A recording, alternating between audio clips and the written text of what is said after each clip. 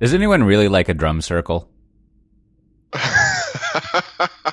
Cote. Wasn't that like your crew back at the clothing optional vegan co-op? Now, there's some Wait, did they have like a non-stop drum circle? that I mean, that's how I metaphorically always imagine that place. metaphorically speaking, at least. I think that, but yeah. So we're it's a nice day. I still don't know how Centigrade work. As I previously said, not going to learn it. Centigrade's Oh, bullshit. come on. Well, as a side note, I was up in at Legoland Windsor, up in the United Kingdom, or GB as they say on their license plates. I'm sure there's some differences. That's fine. I was wigged out in the car. We got a nice Mercedes C something, and the speedometer was in miles. It said MPH, and I was like, this can't be right. Right? Like, so I had Kim look through the menus and try to change it to kilometers, and it didn't work. And then I was like, and it's still in like miles. And then she helpfully pointed out, like I had assumed, this is just so absurd that it was in miles and I was in the GB, that I assumed the speedometer was like one of those digital ones that would change over. Mm-hmm. But then she pointed out to me that it's actually just, physical. It's an analog device that doesn't change. You're like, what's with this thing? Yeah, and then so, but I just figured there was something bizarre going on with this car. The Germans got it wrong. They're playing a joke on the British people. So I had Waze on the kilometers, and then it's like it's, I don't know, 113 kilometers an hour speed limit.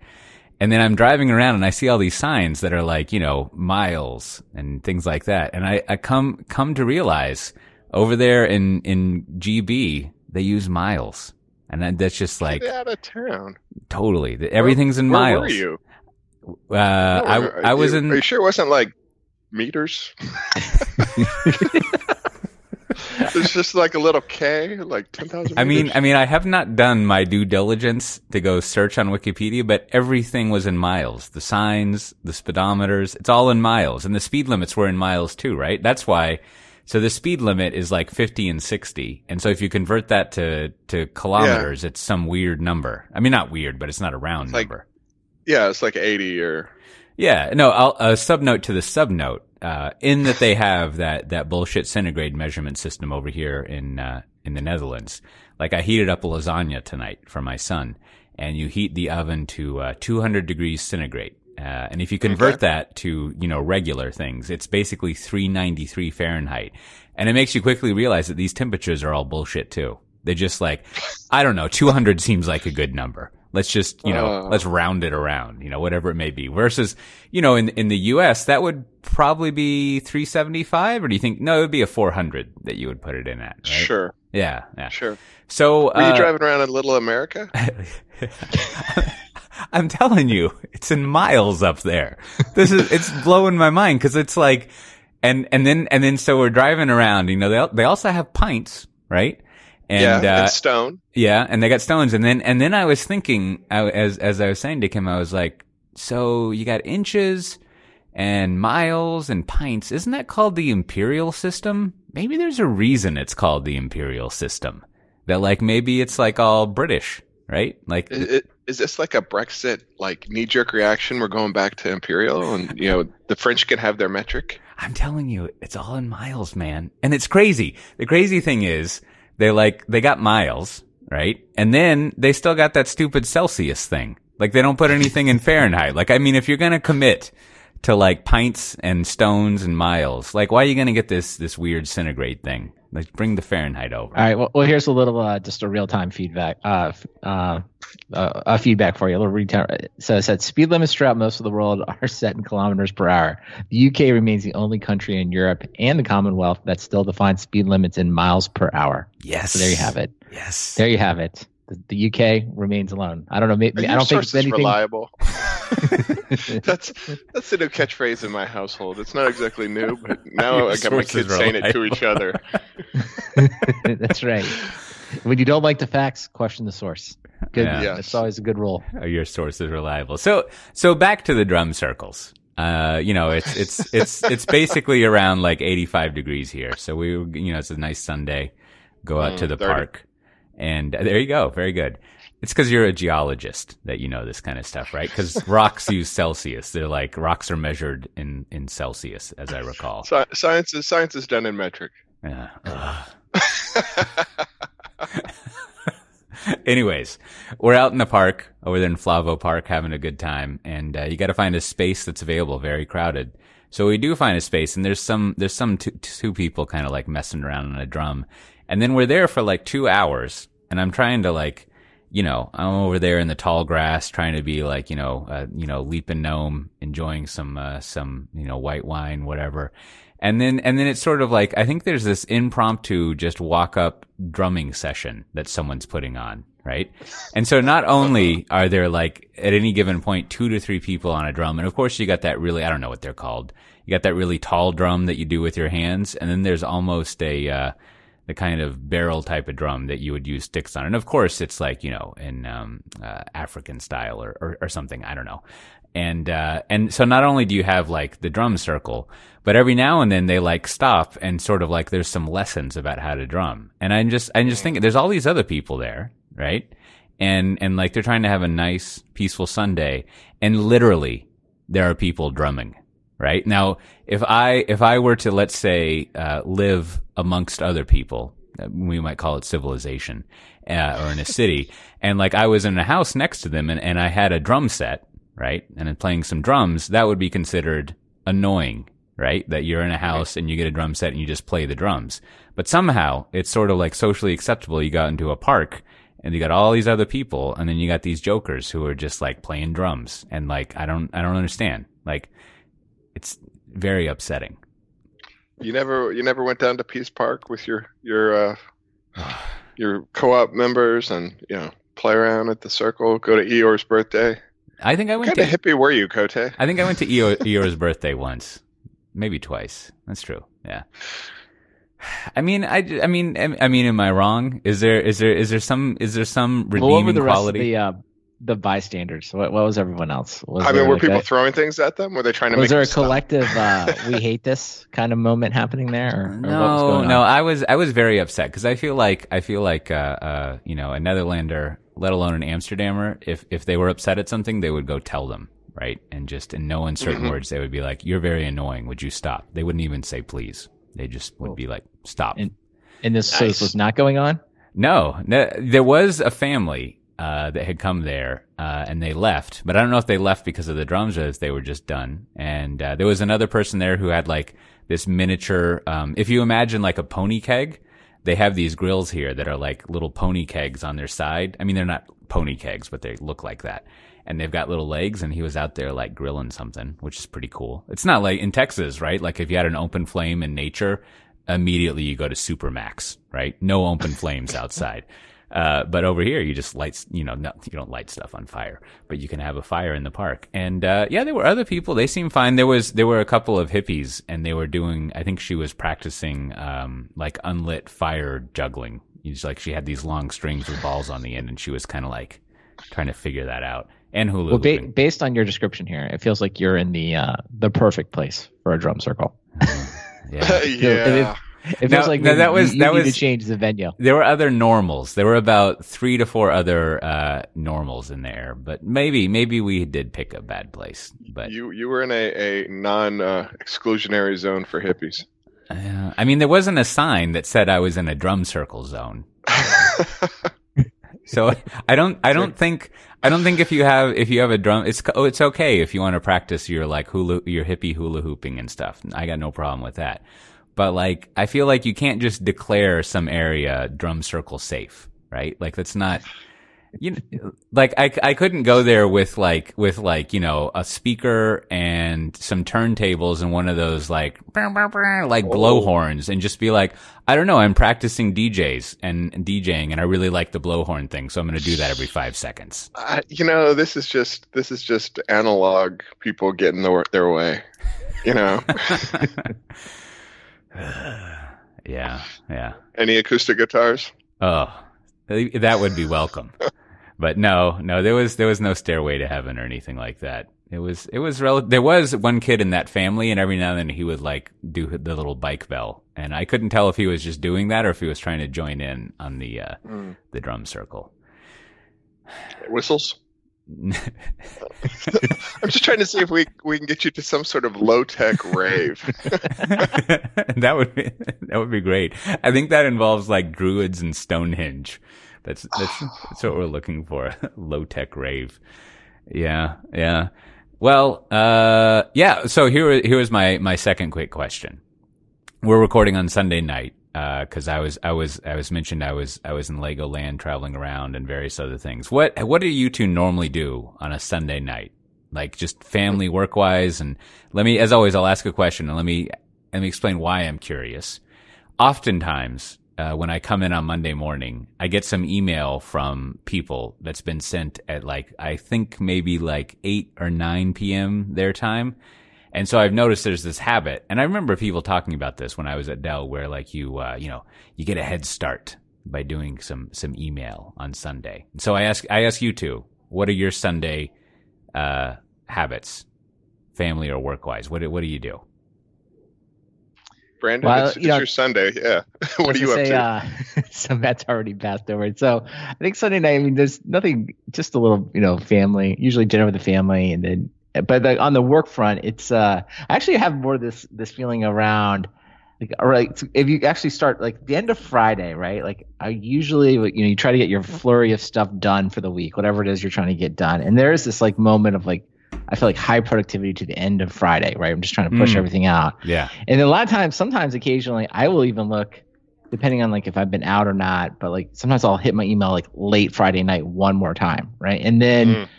But then Saturday, I do often think Fridays, I'll probably do a couple of things this weekend that I'm just some think task or something that's going to take a little bit of time. I just want to get those knocked out. That never happens though. But I do have the feeling on Friday afternoon, evening, I'll do it. But then Saturday, usually just with the family, completely zoned out of work. But then Sunday, there's almost this anxiety, anxiousness that does start about I'd say about 7:30 after dinner, after maybe my son's getting ready to go to bed, and I'll often have the feeling that I probably should check email, but then I think to myself, I'm probably not gonna be. I don't want to see what's in there. I just don't want to know. I'd rather just not be in there, because it's on the weekends, there's always the potential to just get some kind of some grenade, right? We need you to be in Guam on Thursday for a presentation that you've never given, and here's 3 slides, right? And you're just I'm gonna wait till Monday. And I like that one of your nightmare scenarios includes being given slides to give.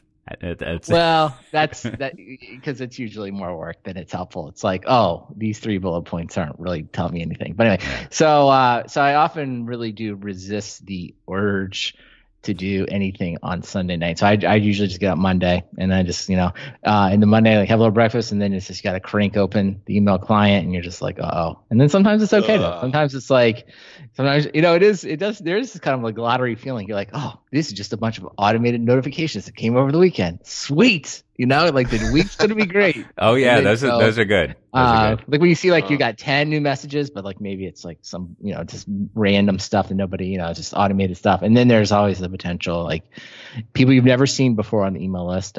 Can be worrisome. And then, then you usually have your known recipients or no senders that you can kind of see in the subject line that will be sending you something that was unexpected. And that's never a good feeling. So that's my routine. Yeah, my routine's quite different because my Saturday morning, I wake up and there's all these people trying to cram for their weekend, right? All the Pacific West Coast people, it's still their Friday afternoon, and so a lot of times Saturday morning, if I turn on my laptop, there's a whole bunch of work, and so there's a whole bunch of work. But the nice thing is I can always tell people, well, I can't take meetings, because it's my weekend, and Sunday is usually, there's not a lot of work stuff. Nobody from the U.S. is working Saturday nights, and then Monday, like we are now, it's usually quite the dead period because nobody in the U.S. is going to schedule Sunday meetings. That is, nice. Yeah. So I essentially I get 4 days of overlap, and one day that is usually pretty low key. Yeah. So you can eat your granola in peace. And podcast in peace. I like that. No, but it's kind of a nice warm up to the week. Monday morning isn't going to be this big rush. That'll be Tuesday, right? Is when that. Yeah. And then you're kind of Yeah, and I've got coworkers in Singapore, so we have to wait for them to wake up, right? So nothing starts too early. I usually start off with a noon meeting.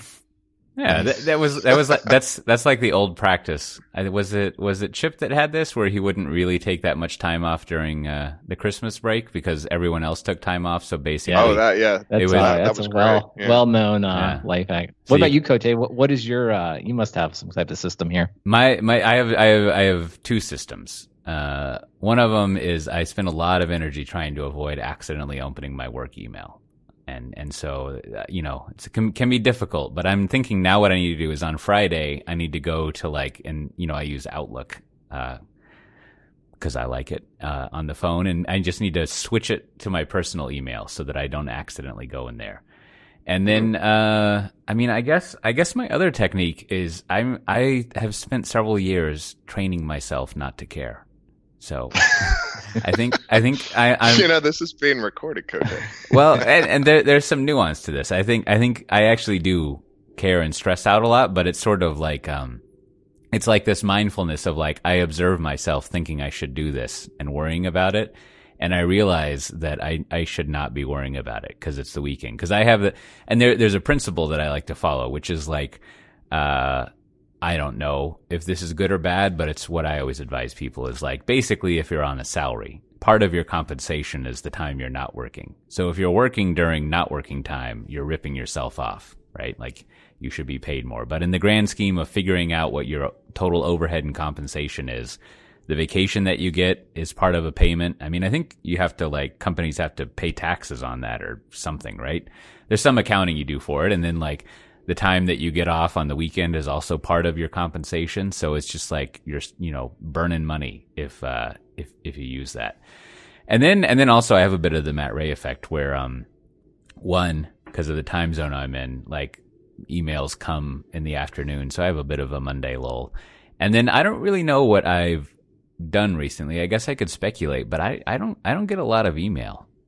It's kind of nice. I get stuff in doing something right. I get stuff in Slack every now and then, but I just sometimes I get emails, but usually what I get is those automated things like Brandon was saying, or I'll get the mysterious invite to a Google spreadsheet or a Google Doc. And I've noticed a distressing trend is I don't know what to call it, but it's just sort of a CC that you get or the ambiguous ad. Yeah. And where it's what is Or there's something even worse, which is maybe Cote should comment on this. And my immediate thought is always maybe often means not. So it's we keep CCing you and you never respond. Yeah. So I do. This is by far not a new thing that many other people have recommended, but I have actually managed to keep work email off my phone. That I've done, right? Because that makes it easy to just not have the, I guess I could get to it if I really wanted to, but I have to worry. I don't have it just sitting on my home screen with the icon, and I've deliberately made that harder. That actually feels like it's been fine because that way, when you walk away from the computer or tab, and also you can put it on if you have a tablet, you can put it over there. So you have to make just an additional step. I find is good, right? Because that way you can kind of consciously be okay, I'm not working now, right? And or at least I don't have it sitting right there, and I don't have it. Certainly, never have it automatically polling right on your phone. That's the worst. Yeah.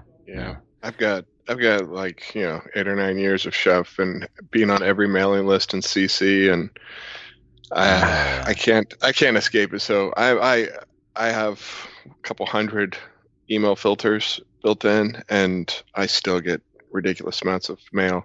On my phone. Yeah. I mean, I think in your role you would get a lot of mail. There's a lot of what's going on here and technical updates and things like that. But I'm also on all the sales lists too. Yeah, no, exactly. That's exactly. Yeah. And there's a lot of chatter. If it's not to me, it doesn't go to my inbox. It gets filtered off. That's pretty good. I like that. Yeah. That helps. Yeah. Well, I think I just had another final thing, but I've completely forgotten about it. Well, we got email, you got work. Well, we'll see if I remember about it later. But let's say maybe you're the person cursing all your workers with this email server, right? You've got to keep it up and running. Email's core to any business. You got all your stuff running around. Is there some way, along with all of your other infrastructure, you might be able to like keep a better eye on that? Just whatever sort of systems you have to take a look at? There sure is, Cote. This episode is sponsored by SolarWinds and one of their DevOps tools, Papertrail. Diagnosing an app error, a sudden spike in event messages, or a customer service ticket? Get to the root cause fast using Papertrail, powerful cloud-based log management designed for engineers by engineers. With Papertrail, you can streamline troubleshooting with LiveTail to see events in real time or search through hours of logs in just a few seconds. An event flow visualization lets you spot patterns and trends and pick out anomalies. You can select the trouble spot on the graph and instantly jump to those events. As you work, you can save searches and create alerts without leaving the event viewer. And there's nothing to install or set up, so you can be up and running in minutes. To learn more or to try SolarWinds Papertrail free for 14 days, go to papertrailapp.com/SDT, all lowercase, and make troubleshooting fun again. That URL again is papertrailapp.com/SDT. And of course, we always thank SolarWinds for being such a great sponsor. Yeah, they've been helping us out for a long time. That's great. I remembered what I was going to say is I think if someone out there is looking for a artificial intelligence application that they could make, I would like to ask them to figure out how to make a new hire announcement filter. And part of this is the hi, here I am about me with some animated GIFs. Now I know that may seem cynical, right? But I think Pivotal is at the point where maybe we have 2,000, 2,500 people or something. And it's one of those things where it was a couple of hundred or something. I can see it makes sense. You would tell everyone. But at this point, it's just like we don't all need to hear that. Are you guys too big for Slack, or what's going on there? Oh no, we have Slack. It's just like, I think I know what the problem is. We have my team, the tech advocates or whatever we fancy ourselves. We Thought have Lords. That's right. We have the Thought Lords. Yeah, currently all Lords. We have a list, and I think that list has been joined to like some list that's like some all list. And so people email to that all list, and it'll just be like, we hired someone new in Cincinnati who's working on proxies or something, and they all seem like delightful people. It's no problem. It's just like, it's, sorry, John in Cincinnati, we don't care about your proxies. No, I'm sure in their world people care about it, but it's just like it doesn't. There's a lot of those that come out. I guess that's we're hiring people. I think that's just a company sort of growing to a certain size. That's just a relic. You just this is where everyone wants to. They just don't want to let this go because I'm sure it was something that was really helpful like early on. But now you're just big enough. But there isn't anyone who's just like, hey, let's just stop doing this, right? And that'll come later. We're too big for this. There needs to be someone that would actually be a good role. Somebody who's just like, okay, let's review the stuff we're doing. Now, what are we just too big for now, right? Like we can't do like birthday parties. We can't celebrate everyone's birthday party. Let's get that out, right? That's number one. Number two, 10 birthdays a day. Yeah, you can't do that. If you got to celebrate, then you get to like a monthly kind of thing. If you're gonna do it, just like everybody's, if you still need to do it. And the same thing, email announcements, new hires. No, let's not do that. Let's get rid of that. That'd be a great job. And then all the new people are like, how come nobody ever says happy birthday? And all the old people are like, I remember. They used to say happy birthday to me. Yeah. Yeah. That's like, that goes in with like the free snacks where someone's like, we used to have free snacks, but that was back when it was great. That was back when it was great. That was back when we were unprofitable and we had no customers. It was great. We had free snacks. Well, okay. I'm glad that worked out for you. Yeah. Free snacks. What are you going to do? Hey, Matt Ray, when you go into, I'm sure Chef has free snacks and stuff, right? Oh, yeah. Just like fucking USB-C cords laying around everywhere. Stuff like that, right? Like now, when you go into the office, do you just like kind of walk around and snatch up free stuff? Because you're like work at a home office and you're like, I'm going to take a couple of snack bars. I need an adapter. Is that a common thing for remote workers to do? Now, maybe you don't do it, but do you know people who do that? So I was in Seattle, I guess, not last week, but the week before. I did not make it into Chef's offices. I did go in January. We had a couple days. We had a reception in the office. Like, we're too big to actually host everybody at the office. Well, to like have meetings and stuff for everybody. So when we do the all hands meeting, we still have to be at another venue. But yeah, I grabbed probably a granola bar and some vitamin C stuff. They actually gave us swag when we got there. So we had like, backpacks and T-shirts and stuff to make sure, you were on brand for the year ahead. Oh, yes. The year ahead. Yeah. And my children are, well, one of my children are saddened that I've kind of stopped taking swag. Yeah. So like, I'm T-shirted out here, folks. Sorry, I don't wear a lot of, company T-shirts. So yeah, if I need cords or cables or anything, I just expense them, right? Oh, I sure, mean, sure. So yes, I just think there's some delight in like free stuff. It's like free food. It tastes yes, extra there's good. definitely delight in right? free stuff. Yeah. So you gotta check that out. That's yeah. I mean, I load up on a little bit of stuff, but I'm coming back to Australia. They're gonna get me at the border, man. Oh yeah. Well, this is apropos to one of the items that I read. So here we are complaining about we have too much swag, as it were. So much crap. Now, is this? I was reading through one of my fellow Dell Technologies coworkers, Joe. Is it Beta or Beta? Probably Beta. He had this Twitter thread about like, here's a sarcastic way of how to be a thought leader. And I feel like I read through this, and aside from the anything remotely related to technical stuff, I feel like I do all of these. So, So does that mean that I am not like? What do I do about that? Can y'all give me some therapy? Should I quit? I don't complain about airlines so much. I mean, I think I have positive things to say. I definitely like. So there's this thread on Twitter by Joe Beta. Jesse Frizzell, asked people to subtweet to her face, and then he kind of took it a slightly different way and just started like calling out thought leadership. And there's definitely things in here that I've done before that I try not to do anymore. Like I guess a lot of these things are kind of in the back, have been planted in my mind now. So I things like thought leading. The only talk worth doing is a keynote, and if you aren't flying your business class, then are you really thought leading? It's like, I didn't realize I should be asking for flights. I've never asked for a flight. I've been given one once, and I was shocked that they offered it. Because I'm traveling for work, and I've only done a few keynotes, and I kind of find them more terrifying. I'd rather just do like a talk over on the side. But side talk. I don't know. Yeah, side talk. I like all the talks. I mean, I could probably go through these one by one and give my thoughts on them. But if you are new to the talk scene or you're not self-aware, this is a good list for you. Yeah. There is. So this.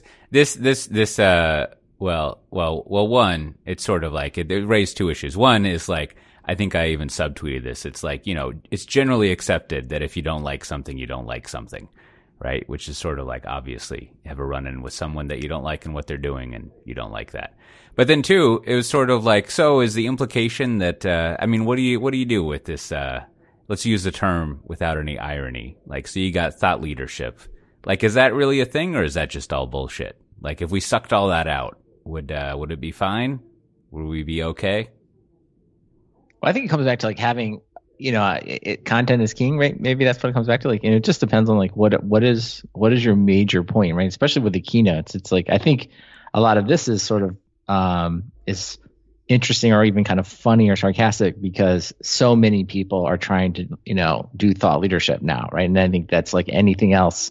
Like once everyone's doing it, and like the value of that mechanism of communication goes down, right? So this is why it's kind of like we talk about developer relations, right? Like just that is like that's exploded over the last few years. So now everyone is doing some type of developer relations, which sort of like at times can water it down, and then it becomes kind of just like a cliched thing. So, but I do think kind of come back to when he says like be confident, right? So the other thing is I would and I know he kind of means it sarcastically there, but it's just, kind of very simple. It's like, do you truly believe in the thing that you're advocating for? And this is the difference between like usually like a great a keynote where somebody, even if you disagree, you just like, they're just super passionate and you can tell they truly believe in this idea, this company, this methodology, whatever it is, right? And that's where that confidence can come from in a good way, right? I think that what he's alluding to here is just when somebody's up there, maybe they just got hired into the company, maybe they're even like kind of new to the industry, or they haven't been around much, and they're just kind of up there and immediately trying to like, be super confident and like speak in these universal truths. And it's just like, well, I don't know. It just feels like you're just kind of like a hired, you're just kind of like a hired actor reciting lines. And it's like that kind of thought leadership. I do think it's fair to make fun of that, right? And just be like, oh, okay, well, not much is going to, it's really, in that case, it's more like thought acting, right? You're just like, I'm going to say these things and then we'll see what happens. Yeah. Yeah. I mean, you really have to ground yourself, and not take yourself too seriously. And, like I've given a lot of tech talks and I've given a lot of like culture talks, and, with the tech talks, you just like straight up admit your biases, right? It's like, I work for Chef, but I've got this open source thing that you can use without paying us, and this is kind of freaking cool. Let me show it to you. And then on the culture stuff, it's more like, this is what I've seen. I talk to a lot of people.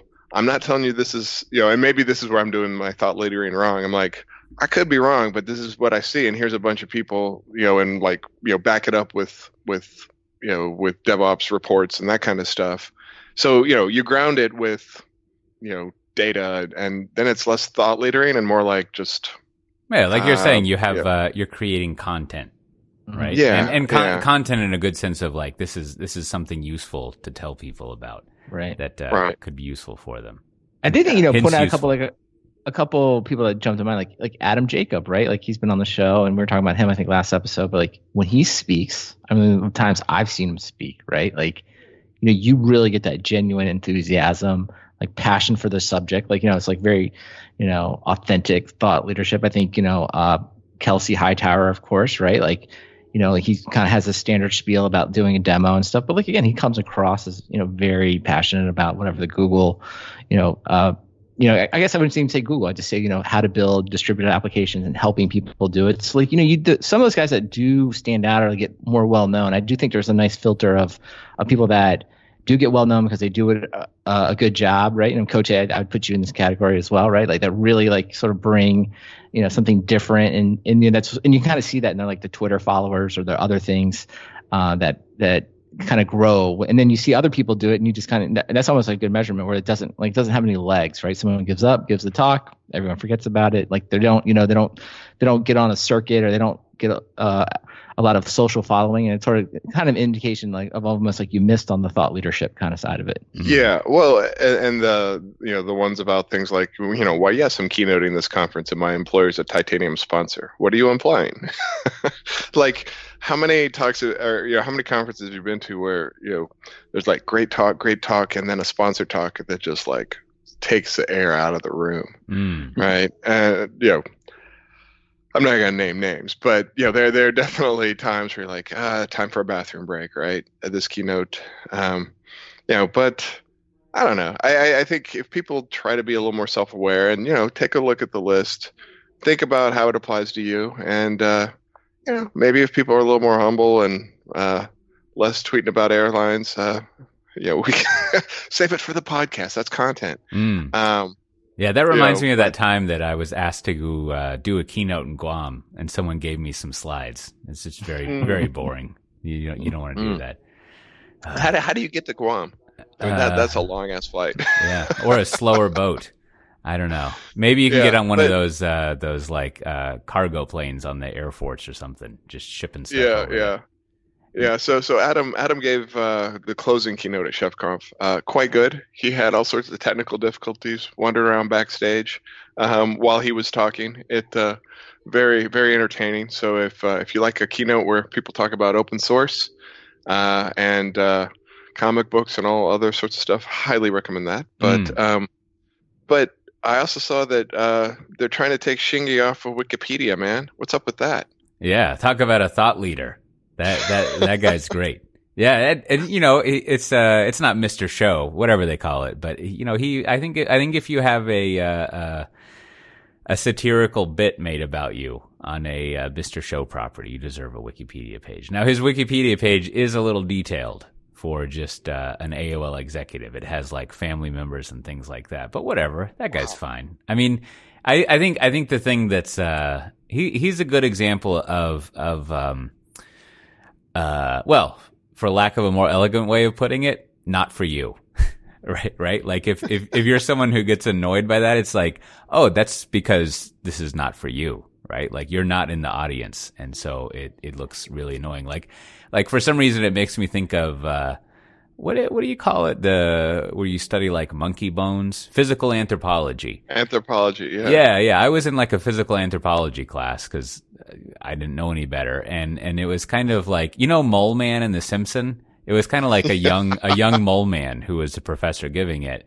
And I realized very quickly this is basically like looking at monkey bones, which was boring. But now that I think of it, it's just like, oh, but that's not for me, right? Like it's, and in the same way, like all that's, you know, I haven't seen a Shingy talk in a long time, but, he's still at Yahoo OAuth. Oh Horizon, yeah. What's right? it called? Like OAuth. That's right. He's helping you authenticate. Oh, it's things. probably not OAuth. It's probably Oath. Oath. I think it's Oath. Yeah. I always think OAuth. The Oath. Yeah. That would be Anyways, even better. I hope he goes there. But they changed their name. They're now like Verizon Media, I think. oh, that's good. It's like he is the official digital prophet for Oath. Yeah. So- Yeah. I mean, he goes in there and he's like, you know, what? I don't know if he does this, but it's just like, what if we could put ads in augmented reality, which is like, you know, for us seems like crazy, but like I was talking with someone the other day and they'd done some experiments with augmented reality to do like insurance claims and stuff.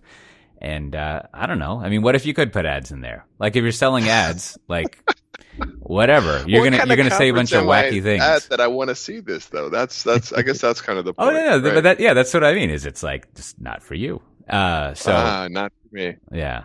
Which makes me wonder. Like, I think there is let's try this out, and then we can cover like a couple more topics. But like, I think if you're doing a talk, what's called a talk in the technical world, right?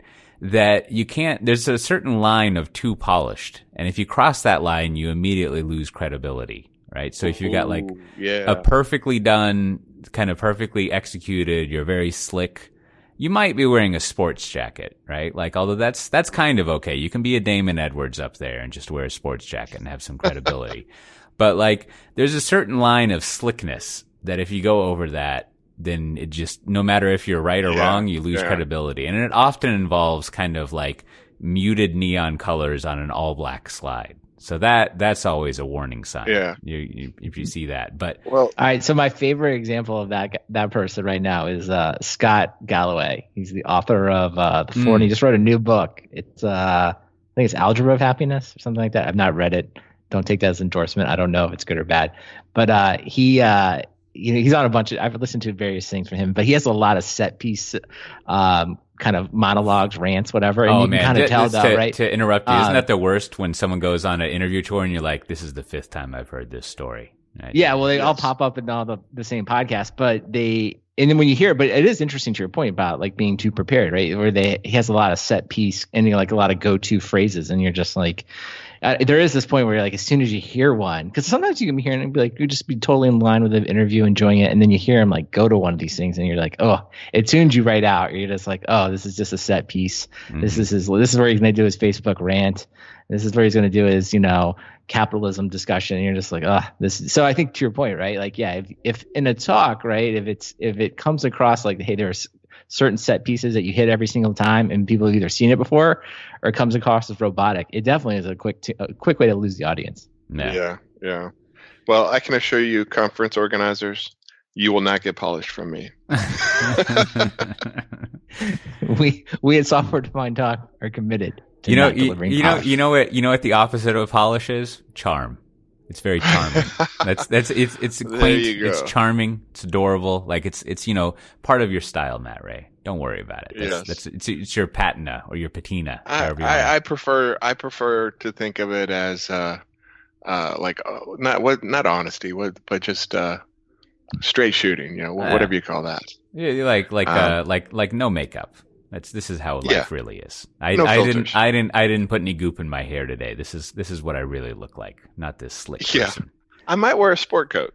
I'm just saying. That's right. Pull a Damon Edwards, no problem. I was razzing him about that sometime years ago. I think maybe he was at DevOps Days Austin, and he had a very epiphaniatic point. I don't know if it's epiphaniatic, but like a wise point. He was like, "Well, I realized a while ago that like, sure, you have the audience here that you're giving this to, but because they make a video, your real audience or your business audience are people out on the internet that you want to send this to as a reference. So you never know who they're going to be. So like you can put a nice jacket on, you send it to prospects and people like that. And I actually applied that, a couple weeks ago when I was at Continuous Lifecycle London, or I tried to. So I was giving a talk on, speaking of thought lording, I was giving my talk on culture.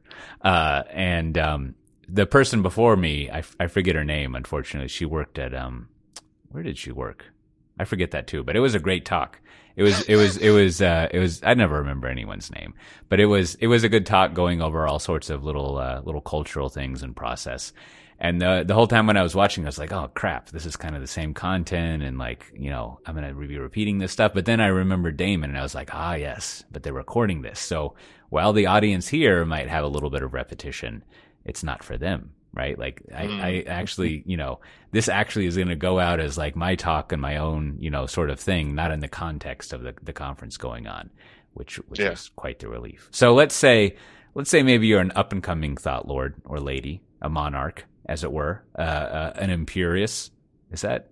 Anyways. And you're like, hey, I am happy to be contributing all these pull requests, whatever that is. Here I am, working on stuff, and I've got all these companies boasting about like, how they support open source. Now it looks like thanks to the generosity and functionality of Microsoft GitHub, you can basically, of course, it's a YAML file. I think what you can do is you can put a YAML file in your project and start collecting contributions. This is YAML for good. YAML for good.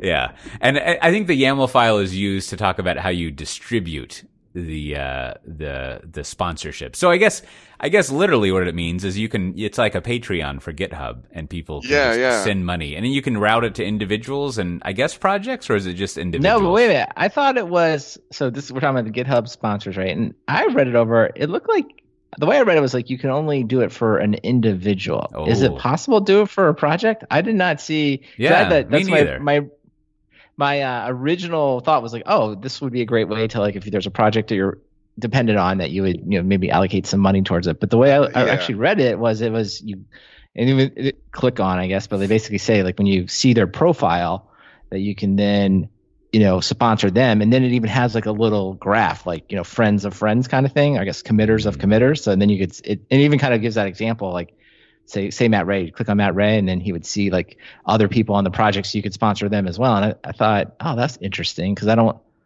know. My first blush was like, oh, I don't necessarily think about sponsoring people as much as I think about sponsoring a project. But I don't know. Did I miss that? Is it a new project?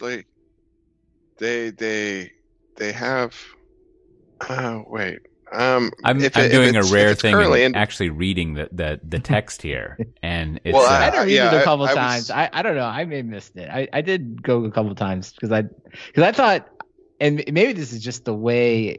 This is the wrong way of thinking, but I immediately went to project was the way that you would want to sponsor. But if you were to compare this to like Twitch, right? Like, just the video game streaming service mostly, that's all about that's all about streaming. Yeah, that's all about individuals as well, right? Like you sponsor basically people, right? So I'm sure that'll be like iteration one is they'll be like, oh well, these 3 people work on that project. Can I just give it to the project, right? Yeah. Yeah, it does. That's what still in beta. It does say in the FAQ, there's a line that says, anyone who contributes to an open source project is eligible to become a sponsored developer in the future. So so there it scopes down to developer. Because Right. the I other think text is today- ambiguous, kind of like when you degender something and you use the, I don't know what that is, the plural defunctory y'all, or whatever, but it usually says developers. Yeah, then you got a sponsor developer profile. So that is an interesting angle. That I like your tinfoil hat theory, Brandon, where they were just like, there was a couple weeks of meetings where they were like, well, if we sponsor a project, how are we going to determine how much each individual developer gets? Oh, I know. I agree because that was my initial. Because I was reading through it, I was like, oh, I wonder how these projects are going to split up the money, and then I realized, oh, they just avoided this whole question. Yeah, and they're like, makes sense. do you remember that blog that 37 Signals wrote where they had a 30-day trial when they launched, and they realized they didn't have to implement collecting money because everything was going to be free. They're just like, one day maybe we'll do that, but now let's put that in a backlog in Visual Team Skype. We'll just put it way down there, and we don't have to worry about it. But that's probably that's a the good thing. call. Yeah, if it's But the sorts out- idea, I mean, it's one of these things like it's you want. At least I personally like. I think it's a cool idea. I would like to see an idea like this take off and work. That said, there's very little history of people just choosing to give money out of the goodness of their heart without some some type of stick like limitation or missing feature. It's just very, very hard. I'm not saying it doesn't work. Obviously there's NPR and I think Twitch is maybe a good example. Obviously it's people just supporting creators for content. So there are a few places where it has worked, but just generally speaking, this is not enough to give people to give money, even though I love the idea of, if you will, decoupling payment from like employment, right? And so this is where I was going. It's like, maybe what they need to do is, like if I was in the room, just like making up ideas would be something along the lines, like if a developer wanted to post something, like here's the next thing I want to work on. But you need to get to this goal. And it could be, we'll go back to the tried and true. Kickstart it? Yeah, like a kind of like a Kickstarter thing. And the tried and true stuff, I would immediately put on there. Like, oh, you want LDAP support? Well, here you go. Like it needs, I need to get to the $10,000 goal before I'm going to add this. Because especially the features that, if you think about more than $10,000 for LDAP. whatever people want to like put on it, right? And I think that would be so kind of like to your point, Matt. Right? I like a Kickstarter / GitHub kind of thing, because then people could both request stuff, because this has happened I think to everyone. Like the library you have, you put bounties on the issues. Yeah. Anybody that is on, or just the thing that like you're like, I can get no one to pay attention to this thing, and I really think it's important. It's like, okay, we'll put it in there and put a big bounty on it. But I mean the real flaw with this is like enterprises aren't going to touch this. So you've got some project you've been writing, maybe on the side, maybe for your day job, and some mid-sized companies like, I wish you'd add LDAP support, and they don't have a procurement method that's like, all right, you slap your credit card in here for $10,000. It's like, this is individuals supporting individuals. I have a hard time seeing this get traction with the enterprise. The enterprise doesn't do Kickstarters and Patreon. Right. Like, I'm sorry, but, well, I don't want to name any of our employers. Let's say like, Dell is not going to go to like, okay, let's go into Patreon and, there's this guy working on the latest container mesh. Let's just make sure he gets an extra $20 a month for beer. Yeah. Right. It's not good. No, I agree. And I do think this is in the design thinking session they had on this or whatever, with all the consultants, like this would be the first question, like, hey, let's bring in 10 people from enterprise procurement, right? Let's just have them in there and be like, what would they, because that's the missing link is the enterprise has all the money. What would it take for them to give money, like both from a legal standpoint, right? So they feel like they can do it. And then two, the fact that they would, because that's where, I mean, to get to the point where there's lots of money flowing through it, you've got to have the enterprises contributing. Other than that, it's going to be very, very small. And I've dealt with like, corporate, expense policies, and I was like, they, because what happens is, you're like, oh, I work at this cool hip company and they're going to do this approval. And it might get through once or twice, and then like it circles around, and you got your Accenture, Deloitte, or whoever like reviews their funding, like you're not allowed to do this for blah blah blah reason. Yep. Right. It's just like that's a foul of money laundering and the Cayman's law. And like, but it's just kicking this guy $20 for Emacs plugins. Like, nope. right? They don't touch interesting things. But I think this is the potential, right? Because obviously Microsoft owns GitHub now, right? Microsoft, big enterprise, well, and like somebody sitting Azure down. That's right, it's Azure. But someone sitting down and figuring out, like, okay, if the enterprise were to give money here, what are the things that would have to do? And I think you're hitting on a lot of them. Legal requirements, where the money goes, some kind of audit, right? Because it needs to get above all of these things. So now if someone worked that out, right? Like, because there is kind of this idea of like, if you got it worked out for at GitHub, then potentially, I don't know, tens of thousands, millions of developers could benefit from it. Someone like actually making it but I don't know, is there enough incentive here? Will people really work through this? I don't know. I think the tools that are going to be able to, the people who can make money with this are people selling tools to developers. And that's a hard market for the enterprise to like make money in. But if you're selling developer to developer tools, that's one of those things that it falls into like, I'm a developer. I'll buy a $10 tool here and a $20 tool there. I'll expense it or whatever, but I'm not buying LDAP support, right? Yeah, this is like what was a few episodes ago on the Weird Trick Mafia podcast. There was this rant about how there's the one Bash developer, and be a good way to get money to them, I think. And I think well, two things. One, I don't know, GitHub is weird in a good way. Like, it's much different than previous open source things. It's basically centralized a highly distributed community, which I think is kind of fascinating. And then as icing on the cake, now run by Microsoft. So put that in your Slashdot thread, essentially. But anyways, the second thing, I guess, while we're figuring out loopholes here, hopefully there's a way to detect this kind of. Would this be embezzling? But they'll match $5,000. So in theory, you could double your money if you could hide it behind people you're contributing to, right? So like, all right, Cote. If I had fire up your GitHub account, I'll fire up my GitHub account. Exactly, and then I just slip is this you. Being recorded? I just slip you some money, right? And then you double your money, and you start some. You got your Spice Weasel there. I got my my Java authentication authorization service code. I got all these sorts of things, and you could. There must be some way. Hopefully, they detect that. But that seems like a good I think investment. it's still in beta. You have to apply for it, so I'm sure it'll work through. So to give them some credit, that's ruined my scheme. So yeah, my kids are gonna have to go to state college still. Yeah, that and publicly talking about it on a podcast. But other than that, it was no one perfect. listens to this. True.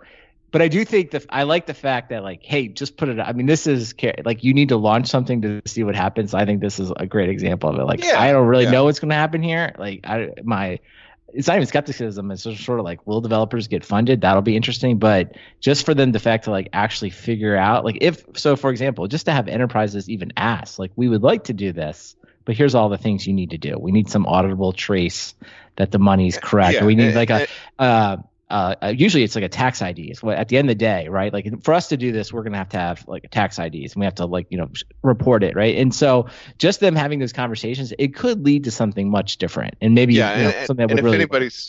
If anybody's going to make it work, it'll be Microsoft or a Salesforce or somebody like that who like deals with this sort of bureaucracy day after day, and they probably know some people who can steer it the right way. I mean, I talked to all the negatives about it, but it's like, at least they're trying, I guess. Yeah, I think it'll be great. That was my first thought. It's like, I don't know. It seems like a simple way to give people money who are doing stuff. And I started to sign up for the beta, and then I was like, well, it gets confusing because I write a lot of code for work, but I also write a lot of stuff on the side that gets used at work. Exactly. So then I was like, I got a day job. And listen, if we know one thing, I was catching up, and I was reading through a post from, I don't remember anyone's name, about like, .cloud and service meshes. Service messes. That's funny. And I was thinking, like, if anything, you got young people, and every time there's a new generation of young people, they're just going to completely rewrite all your infrastructure stuff. So, they don't need much money. You can sponsor them through here to like, for, whatever the new college graduates are who are going to be rewriting the complete way that distributed applications talk with each other, and everything else. Like, there's a way to sponsor them. And I think that'll be great. We'll have so many new frameworks that are being Buy written. some avocado toast. Yeah. It's going to be awesome. Yeah. Yeah. Well, just briefly, let's just say this briefly. So what's up with this Huawei stuff? Is the implication that basically they're spying on us, or is this just like some trade war thing and we pick them? And by we, I don't mean we. Yeah. Yes and yes. So the U.S.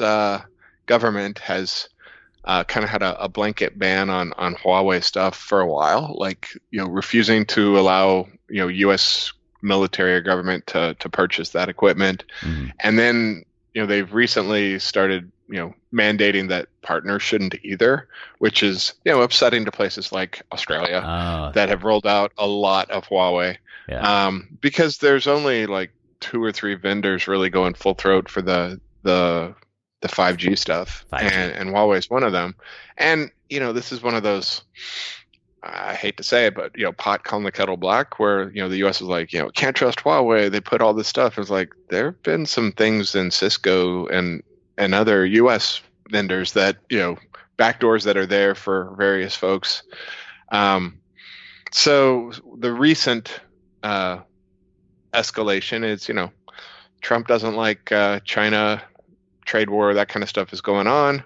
And so Huawei was, the target for a new round of penalties, and they had their Google Android license revoked. They had their ARM, and even though ARM is not a U.S. company, they felt compelled to remove Huawei's ARM license. And so the Bloomberg article about the tech Cold War has begun. Gets into it quite in depth. Huawei's been hoarding chips, and hoarding. They've got like 3 or 4 months of supply, but if this doesn't stop for them, my understanding of the market is like the Chinese phone market will probably get set back 3 or 4 years as they have to kind of reinvent a lot of chips from their suppliers, because everything's built in China, but a lot of the design comes from U.S. manufacturers. And the U.S. manufacturers have, over the last few years, started looking to other countries outside of China. So the Philippines, Thailand, Vietnam have picked up manufacturing. So it's messy. Yeah, and I think didn't the Canadians arrest their CFO or something? If I remember, I forget what's happened with that, but it sounds like the what I like to think of as the Commonwealth and friends basically have decided to get together and not be interested in Huawei, because ARM's a British company, right? So you got ARM and the Canadians, the Americans, and the Australians. Like, there's a few other Commonwealth countries. Yeah, and I think Huawei was selling to Iran, and or maybe that was ZTE. It's confusing, but what will probably come out of this is China will reinvest with domestic chips and be a little bit behind for a while. So if you're looking to buy a Huawei phone, now's the time. Yeah, and or laptops, or they manufacture a lot of stuff. So well, I'm sure, as you see, Matt Ray, when you travel outside of the U.S., like there's Huawei everywhere, like billboards and devices. They're everywhere. They're every single place. Well, so I'm glad we got the explainer, as it were, from Matt Ray. As always, very good. So just a few little announcements before we wrap up and go to recommendations. One, so I think I mentioned this previously, but I put together a collection of my columns and other things, mostly from the Register, called Digital WTF, and I self-published it because that's what you do. I wasn't in the closed beta of GitHub sponsorships, so I've done it this way. But you can actually I set a special price for the listeners here, where you just pay $5 instead of $25. I don't know why my publishers decided to make it $25, but that's very nice of them. And I'll put a link in the show note, but if you go to leanpub.com/digitalwtf, and you use the discount code SDT, it'll make it go down to $5. And you should totally buy it. And I'll give you another deal, kind of like our t-shirt thing. If you somehow contact me in Twitter or Slack channel or email, don't send it in LinkedIn, because I don't read LinkedIn in messages. But if you contact me and you tell me that you'll tell someone else about the book and help me publicize it, I'll send you a code to get a free one, and then you'll have a free copy. And I think Matt Ray, you and your people will be very happy because I think you can get a Mobi version of it, so you don't have to. Is that the version for the Kindle? I can never remember. Like every single time I get something for the Kindle, I Google Mobi or EPUB. I think EPUB is Kindle and Mobi is Apple. See, I don't know. It doesn't. You know what you can do? You can get all three. You can get a PDF. Once you buy it, you get a PDF. You get a Mobi. You get an EPUB. I'm sure there's even something else you get. I have no idea. But anyways, like I said, if you contact me and tell me you'll help spread the word about it, I'll give you a code for free. You give me a review or something.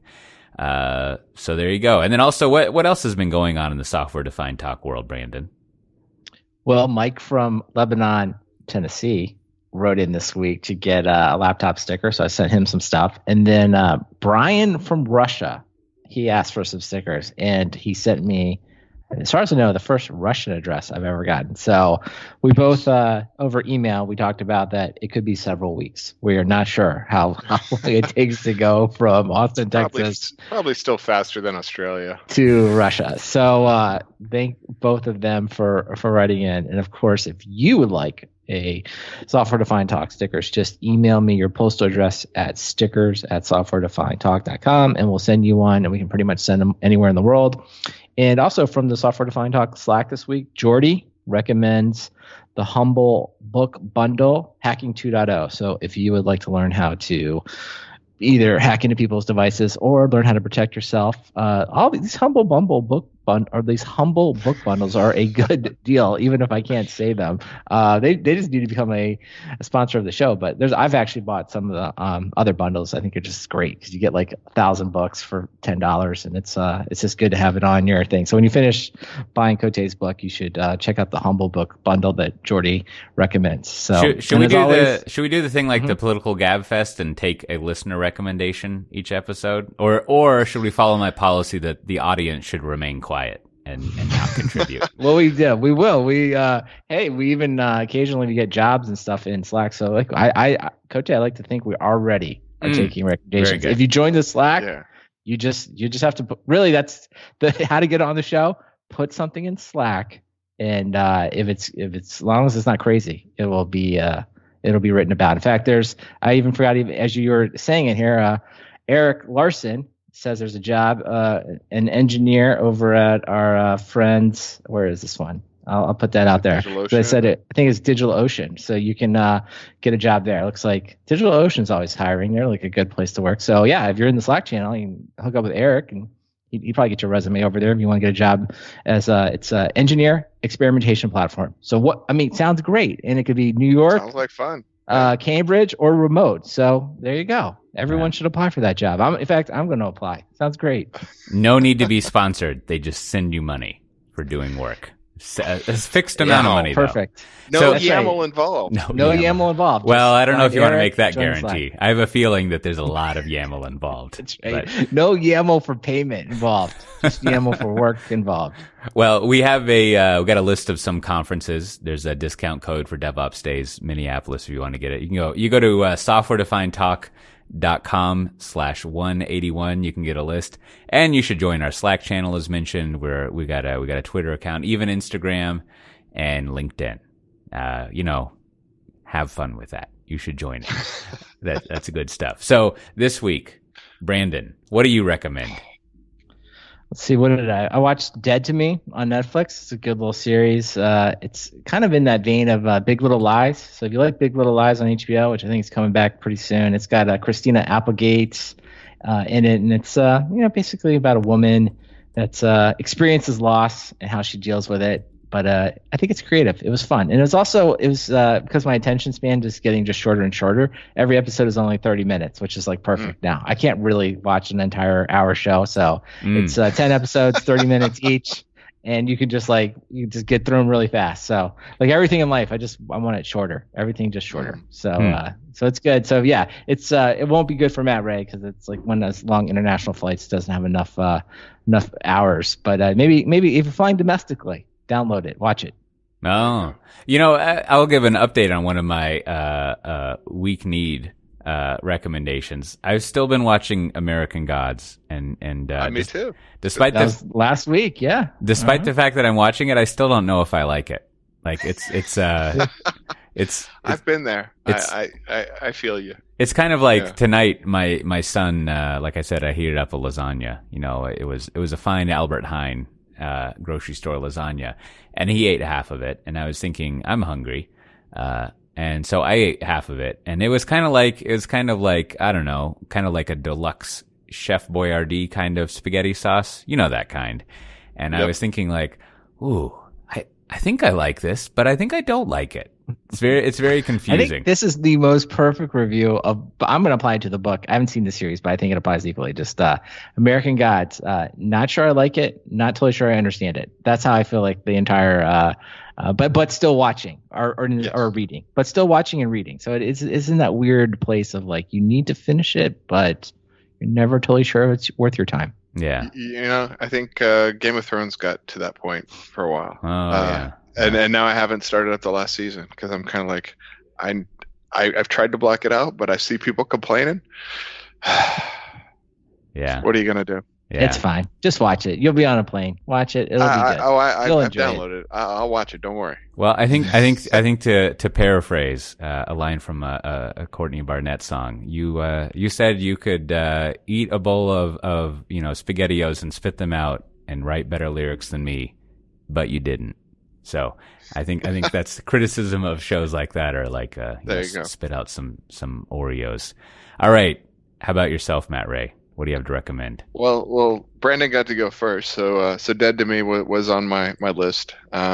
It's pretty good. Watching it. It's my wife and I apparently are on some sort of dead people kick or death kick.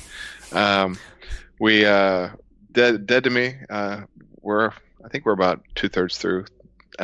We've been watching that, but we also watched the Ricky Gervais Afterlife series on Netflix, and it's good too. It's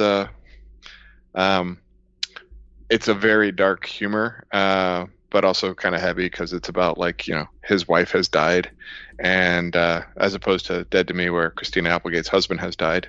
But definitely both shows good, fast. I think Afterlife is only like 6 episodes, so it's not quite 30 minutes, but it goes fast. So both series really good. Enjoy it. Keeping up the Netflix subscription. Hulu has been unsubscribed. Oh yes. You know that phrase "death cult." I feel like that was one of those phrases from the 80s, like child kidnapping, sinkhole, and like what. I mean, I understand if you had a death cult, like what how do you say, Kali or whatever, and sort of like. Although I don't know, like would people actually like worship death? That seems like a really like. There's something must more be going on about that, right? Because like if you were like a good worshiper of death, I mean, you would have one fantastic like moment of worship and then not be around to worship anymore.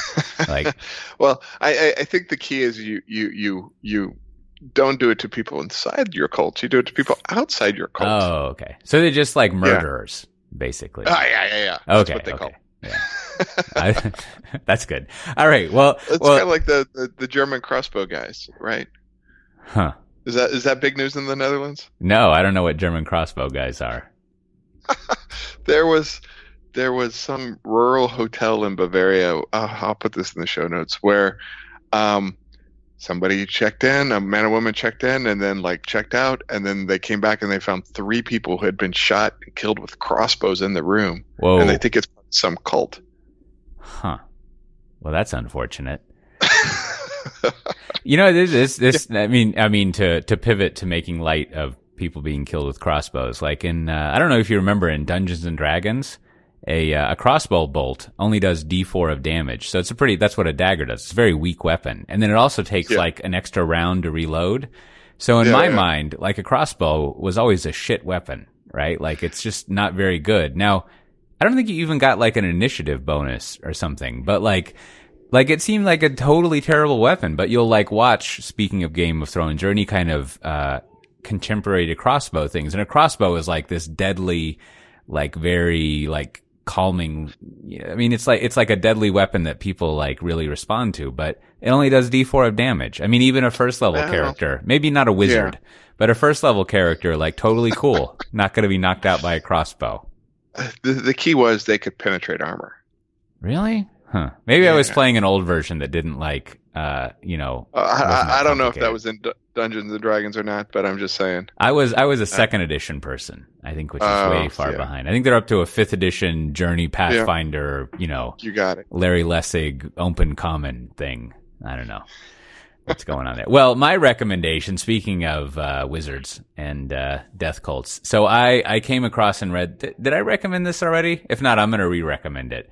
It's called The Fine Art of Small Talk, and it's not about the programming language. So just settle down. It's actually about like small talk and what you can do there, and it's great. Like I remember several years ago, I talked about, there was another book that ostensibly was about small talk, but it was really about this British society lady and like all the cool parties she went to, which is unfortunate. But this one is like one of those books I've been waiting all my life for. Like it has lists, that are basically like things to talk about with people. Right. And then there's some exercises that you can go through to, how you can talk with people. And it's great. There's just like topics for various situations. Like my favorite one in a business situation or non-business is you can ask someone, how did you get into this line of work? Or how did you get that job? Like, how did you end up doing this? Which is great. It's a very open-ended question. And, it's kind of topical. And then you can like zone out and think about crossbows as they talk about themselves forever. And then there was another tactical thing that was good is, how to leave a conversation, how to exit. And there were a couple of tips, but one of them was like, and she doesn't necessarily say it this sarcastically. Well, she kind of says it this directly. She's like, it's totally okay to manufacture a reason to leave a conversation, but then you actually have to do that thing. Right? Like you can't say like, oh, I've got to leave because I want to go see this museum exhibit, which I think is an example she has. Or, like if let's say you're at one of these soirees and it's at a museum and you're like, oh, I wanted to make sure to see the exhibit here. There you go. So you've got to actually go see the exhibit if you use that as an excuse. How about I need to go over here now? Well, that's a good one. There is one that she uses that I don't think is valid, which is, or not valid, but like it just seems too bold, which is, I promised myself I would talk to 3 new people at this event. Which the coda of that is like, don't use that. And now we're like done. Something you read in a book. That's exactly what it feels like. So it's like, okay. Just say like, I need to go now. That would be fine. Anyways, it's a really good book. I think I tweeted some lists from it. I'll have to find that. But it's great if you're like me and you're like, how do you small talk? What is this? Beyond asking people what the weather is, how does it work? And I've been practicing this on like Uber drivers and other people, and I think it's effective. Now, you can, that's, that's another thing she says that's always true is you have to practice, right? It's a learned skill. So come up with. I feel like I have to say it because if we say it, we'll do it. Hey, look forward to some type of video of Cote having a conversation that we're going to post on Instagram. It would be Cote having the small talk conversation with an Uber driver. Could be potentially millions. I mean, maybe tens of millions of views. I love that idea. Yeah, well, I asked about the weather, and I found out the last time it snowed in Amsterdam and what it was like. I got a recommendation for a place to go. How did you become an Uber driver? Oh, this would be fantastic. Oh no, we're doing this. Yeah. Cote, I'm coming to Amsterdam just so we can do this. All right, that's good. It sounds like an expense, a write-off that you can do. Oh yeah. So, you can buy the book, which is cool. And also, I don't know. I'm just saying, I've heard that if you just Google for it, you can easily find a PDF. I don't know about that, but, it's good enough that I would buy it. Yeah. It's maybe like one of those books that's like 10 years old or something like that. Oh, okay. I don't know, but it's a good book. I got a link to it in the show notes.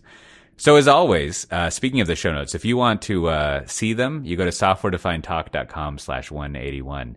And as always, this has been Software Defined Talk. Thanks for listening. I could tell you where to get this episode and others, which would be at softwaredefinedtalk.com. I think you've already gotten this episode, if you've listened to it. If not, if you've been stuck in an elevator and this has been, the noise that you've been hearing, or you were like me and you called your rental car company to check on something and you were on hold for 30 minutes being told by a delightful British person that my call was about to be answered. And, I don't think he said sorted. Oh, other side note. I noticed at Legoland, British parents totally into yelling at their kids. Not a problem. They will just yell the fuck out of their kids, just about anything. So, wow. I don't know how that relates to stiff upper lip and all of that, but they're into it. That not all of them, of course, but it happens more than you would think of. Anyways, we'll see everyone next time. Bye bye. Bye.